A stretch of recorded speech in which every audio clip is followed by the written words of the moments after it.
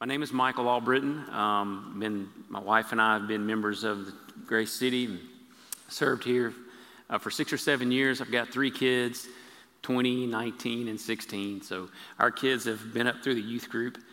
I've served as an elder from 2018 to 2022. I've been very thankful to be a part of to what God is doing here at Grace City. Believe in what God is doing here at Grace City. From the start with the sermon, I want the church to know that I believe the passage that we're looking at today is very timely. I think God's timing is perfect. We've been looking in Acts at this series called Church on the Move. And God used Nathan last year to bring us to Acts and redirected us this year to Acts. Seth went through that last week, got us to Acts chapter 13. And so that lands us in Acts chapter 14 today. And I believe the timing is good. Throughout all of Acts, there's been one consistent, impacting factor on the church, and it's conflict. Through every page of Acts, we see the church facing conflict. We see people facing conflict. And I believe that Acts chapter 14 today, it gives us 2 truths that will help us be able to know how to respond, navigate, cope, however you want to say that, to conflict. Whether that's at church, whether that's at work, whether that's in our personal lives, whether that's even with ourselves in our relationship with God. So if you turn with me to Acts chapter 14, I'm going to read the first couple of verses there, verses 1 through 7. Acts chapter 14. Now it happened in Iconium that they went together to the synagogue of the Jews, they being Paul and Barnabas and disciples. And they so spoke that a great multitude of both Jews and Greeks believed. But the unbelieving Jews stirred up the Gentiles and poisoned their minds against the brethren. Therefore they, the disciples, stayed a long time, speaking boldly in the Lord, bearing witness to the word of his grace, and the Lord granting signs and wonders to be done by their hands. But the multitude of the city was divided. Some were with the Jews and some were with the apostles. And then a violent attempt was made by both Gentiles and Jews to abuse and stone them. The Lord made them aware of it, and they fled to Lystra, to Derbe and Lycaonia, and to the surrounding region. And they continued preaching the gospel there. In Acts chapter 14, we see this idea in this repeated concept of an occurrence of conflict. We tend to think as Christians that we should be protected from conflict. We want God to protect us from it, to guide us away from it. We want the old saying to be that happiness is the absence of conflict, which is not what it says. But we recognize that conflict is a part of life. It's a part of the journey. Jesus himself said that in this world we will have trouble. The majority of our troubles will be with people. And in this passage, we see that the disciples are struggling with conflict with people. In verse 2, the unbelieving Jews, they stirred up others. It says they poisoned their mind. It was the idea of inciting against the disciples. It was the unbelievers trying to oppress, to harm, to inflict. All over Acts, we have examples of believers having conflict with unbelievers. Acts chapter 14 alone, we're going to see Paul and Barnabas. They're mobbed by a large group of people. Paul himself is stoned, even thought to be left for dead. In almost every chapter of Acts, we see Jews and Greeks resisting the work of God and resisting the gospel. Stephen is stoned. Peter and John are thrown in prison multiple times. Paul himself was terrorizing the church. But conflict was not just outside the church, but it also was inside the church as we read Acts. Acts is full of conflict with the disciples having, full of conflict with them struggling with each other. Acts chapter 10, Peter's in conflict with himself and with God as God tells him to eat what is unclean. It goes against his tradition. It goes against his beliefs. He's struggling with himself. Peter was also married. And I'm sure I can imagine as a husband that if I were to go to my wife and say, hey, I'm going to follow this guy and quit my job and leave unexpectedly and be gone for weeks at a time, I'm sure there's going to be conflict. And Peter knew this, and he experienced this. Because later on in 1 Peter, we see that Peter writes, husbands, live with your wives with understanding. Do not be angry with them. Don't be bitter with them. Peter had learned, even in his own marriage, that there was going to be conflict. Acts chapter 15, Paul and Barnabas, best friends for 15 years. Barnabas discipling Paul, teaching him about the faith. We see that they have a fight over John Mark. And it becomes so sharp and so contentious, the word says, that they decided to go separate ways. They split. The dynamic duo, the incredible evangelistic duo were split because of conflict. Acts chapter 15 also has the church of Jerusalem. And there are, as Greeks are getting saved, there were Jewish believers who said, hey, they need to become more Jewish. They need to get circumcised.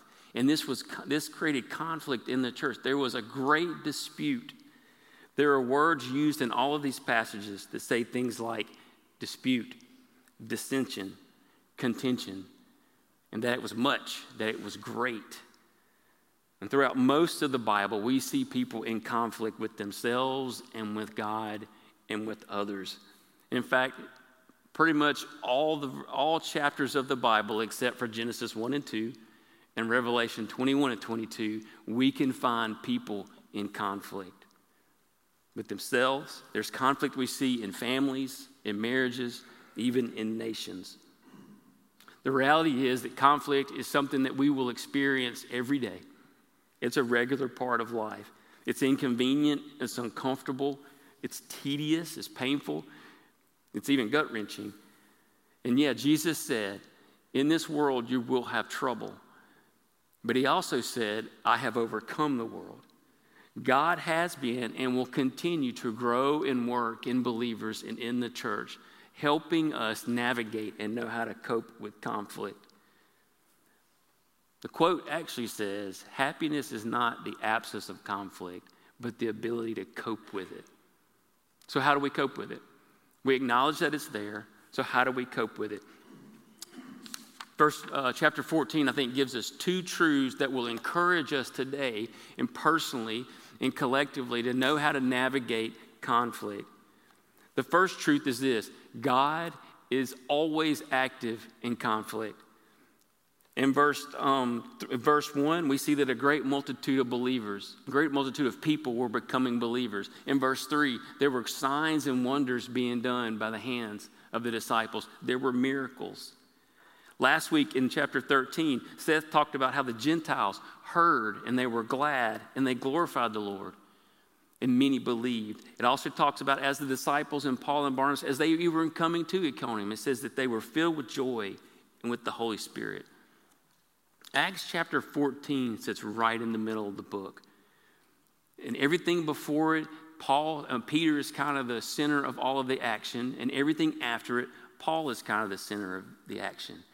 And around both of those, we can see how God was at work. There was Pentecost, where 3,000 people got saved.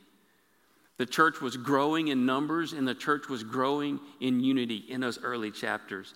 Peter himself is growing in his faith. He's growing in his ability to preach. He's growing in his responsibility. He's growing in the way that God is working in him and through him. And even the church itself was growing. After the stoning of Stephen, the church was scattered, and God used that to take the gospel, beginning to take it to the ends of the earth. But we can even look forward to 14 through 28. As Paul is growing in his faith, as he's traveling all over Europe, he's planting churches. In the writings of Paul and Peter, James and John and others, as they are writing to each other, those get written down, those get preserved, and they end up with us today. God was at work. And on every page of Acts, and in fact on every page of Scripture, including Genesis 1 and 2, and including Revelation 21 and 22, God is at work. He is active. It is the major theme of Acts. It is the major theme of the Bible. In the midst of conflict, we can be encouraged that God will be at work. He is at work in us. He's at work in the circumstances. He's at work in people. Even the people we feel like is against us. In your life, please remember the moments and the seasons when you knew God was at work. You saw him. In our church, we can look back at the seasons where, in the times where we know that God, we can put markers and know that God was here at work. God was at work in college students, and he is at work in college students. He's been at work in young couples, and he continues to be. He's been at work in families and in the youth group. He's been at work in the community outside of these walls. We can look at Grace City and see all along the way how God has been at work. Ecclesiastes 3:11 says this: God has made everything beautiful in its time. He has also put eternity in our hearts, except that no one can find out the work that God does from beginning to end. God is at work for sure. We can't always see how it starts, and we can't always see how it ends. In fact, most of the times we're not going to see the whole picture. But for us today, we can be encouraged to know and trust that God is at work. Even when we can't see the end of the conflict, we know that God is there. And even when we don't know why the conflict started, we can trust and know that God allowed that to begin for a purpose. And even when conflict is messy and it's painful, we can know that God is active to make everything beautiful in the right time. I need to know that God is active. I need to know that he loves me. I need to know that he hasn't forgotten about me. I need to know that he's with me. And knowing that God is active is what gives me hope. It becomes the anchor for my faith. Even when conflict escalates, even when it gets bigger than me, I can have hope and I can trust, and it grounds me and it anchors me to know that God is at work. There's also another truth. So truth number one, God is active in conflict. Truth number two, believers continue in conflict with grace and truth. In verse 3, it says, therefore they, Paul and Barnabas, stayed there a long time. It says they stayed. It says in the face of conflict, they didn't run away. They didn't hide. They didn't avoid it. They didn't pretend that it wasn't there. They didn't turtle together and say, oh, poor me, I'm the victim. No, those are human reactions. Those are the way we naturally want to respond to conflict. That's how Adam and Eve responded to conflict. They were afraid and they hid themselves. They blamed each other. No, it says that they stayed. They remained. It even has the connotation that they stayed there rubbing away. And they stayed there a long time. Time enough that was sufficient. It was enough time. Staying is what develops spiritual endurance for us. You guys may remember the couch to 5K, and getting off the couch and trying to run a 5K and getting started is the hardest part. And over time, I'm told, I haven't done it, I'm told that running gets easier, that some people actually enjoy it, which I don't understand. But it creates endurance for us. As we seek to continue in the midst of conflict, it creates and develops in us spiritual endurance. Later on in chapter 14, we see this repeated. In verse 22, when Paul and Barnabas have gone through several areas and they've been mobbed and they've been stoned and they're circling back through these same areas, it says that they were strengthening the souls of the disciples, encouraging them to continue in the faith, saying that we must go through many trials before entering the kingdom of God. They continued in their faith. And down in verse 27, it says, now, when they had come together with the church, they gathered together in Antioch, all that God had been doing and had done to open the doors of faith to the Gentiles. In verse 28, it says, they stayed there a long time. They continued, they pressed on. Now, this kind of reminds me a little bit of Thanksgiving.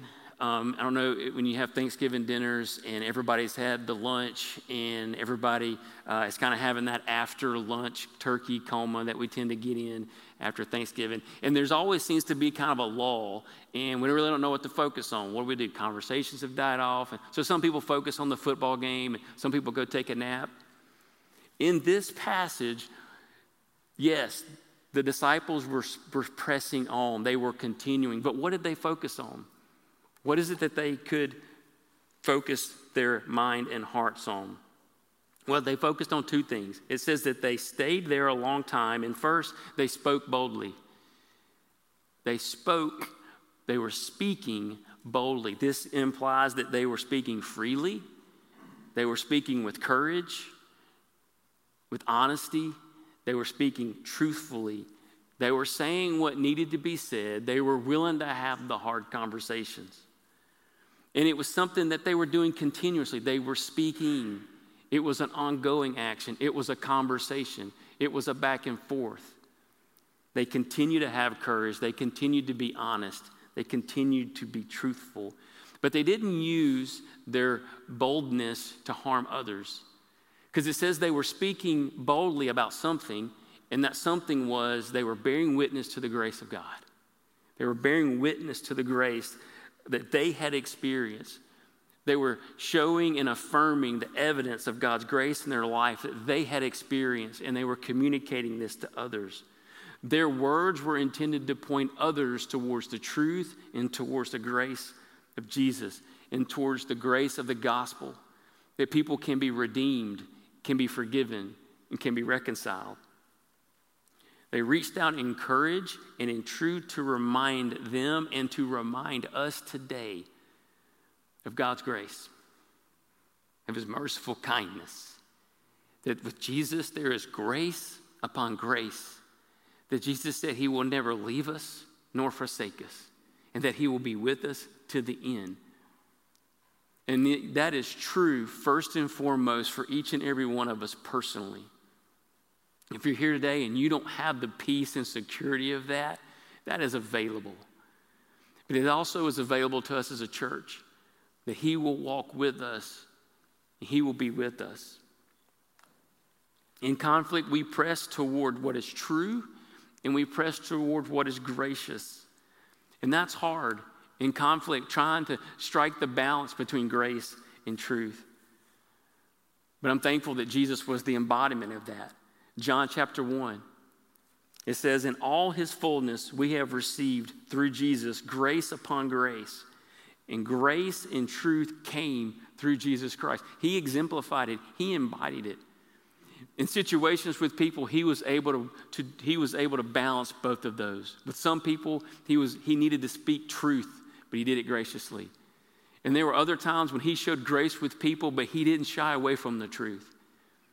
And in our own lives, and with ourselves first, we have to balance that. We can't just live our lives in grace and ignore the truth about what God may be saying to us. We also can't live so much by truth that we don't give grace to ourselves. And the same is true for our relationships, whether it's a spouse or a sibling or a parent or a friend. And then when we go to work, we work with people. And those people aren't our friends or our family. And so we need more truth. We need more grace. And even when we come to church, we have to be able to balance and move forward with both of those. Relationships are a two-way street too. There are days when I'm going to speak grace and truth. And there are other days when I'm going to need to receive grace and truth. In relationships with my wife and a marriage, I don't always bring 100% to the table. She doesn't always bring 100%. There are days when I bring 30%. And if she just nailed me with grace, that'd be a short marriage, wouldn't it? But we need grace and truth. We need to give it, and we need to be able to receive it. Now, I wish I could tell you how the situation worked out, that it got better for them, right? That the disciples pressed on, they continued, they were speaking truth courageously and showing grace to other people, and as a result, God fixed their situation. Well, not immediately anyway. It says the multitude of the city was divided, It says there was a violent attempt made by Jews and Greeks to abuse and stone them. Wow, that escalated quickly. We went from arguments to division to abuse to almost death. That escalated really quickly. But what happened in the escalation? Even when the conflict escalated, we see that one, God was active. It says that the disciples, that Paul and Barnabas became aware of it. Even in the midst of conflict that is escalating, God was active to make a way for Paul and Barnabas. And it also says that they made a way for them to go preach the gospel. It happened to be somewhere else in this circumstance.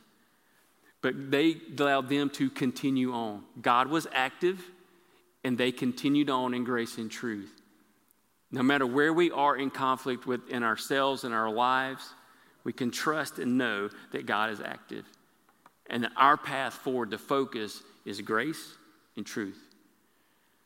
Arthur Aaron did a study back in the late 90s.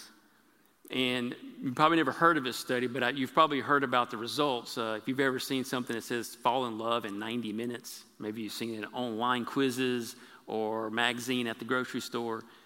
But his experiment and his research was the basis for that. And his theory and his thought was that people get to know each other and they fall in love over the normal course of time. But he wanted to see if he could fabricate that. And so he came up with 36 questions and got hundreds of people. He put men and women in a room together, two at a time, or one at a time, a couple. And he gave them 36 questions. Told them to go through all 36 questions.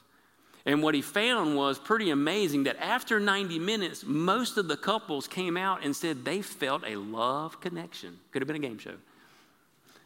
They felt a bond with people. Interesting, though, is that over time, as those couples left the experiment, that less than half of those, or most of them went out on a first date. Less than half went on a second date. Less than half went on a third date. Very few went on a fourth date. And by the fifth date, none of them were in a long-term relationship. Regardless of how they made a connection to fall in love, he concluded that there was something else needed to maintain long-term relationships. So what he was saying was that if we're going to stay and continue in long-term relationships, there has to be something else. And then I believe this passage tells us that as believers, we have to be anchored in the hope that God is at work. And that as we live out our actions and our words with each other, we have to do it with grace and with truth. Grace family, please be encouraged that God is at work from beginning to end. And please continue to courageously allow grace and truth to guide every word and every action. Let's pray. Father, I thank you that you are with us today. I thank you, God, that conflict is nothing new to you. That Jesus, you said that in this world we would have trouble. And the conflict that you faced and you experienced is far greater than anything we experience in our lives.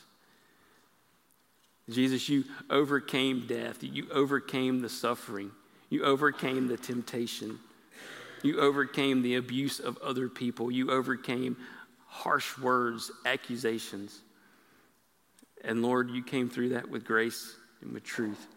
And so, God, I pray for us today. I pray that individually that we would look to you, that we would remember the ways you've been active in our lives. I pray that we would remember the ways you've been active in our church. And I pray that we would look to you to guide us. The Holy Spirit, you would give us grace for ourselves and for others, and that you would lead us to the truth in all circumstances. Give us the eyes and ears to see and to listen, and give us the courage to have the hard conversations. Help us, Lord, to be able to find you in the midst of any conflict we have, whether here or in our personal lives. We love you and we thank you. And it's in Jesus' name we pray.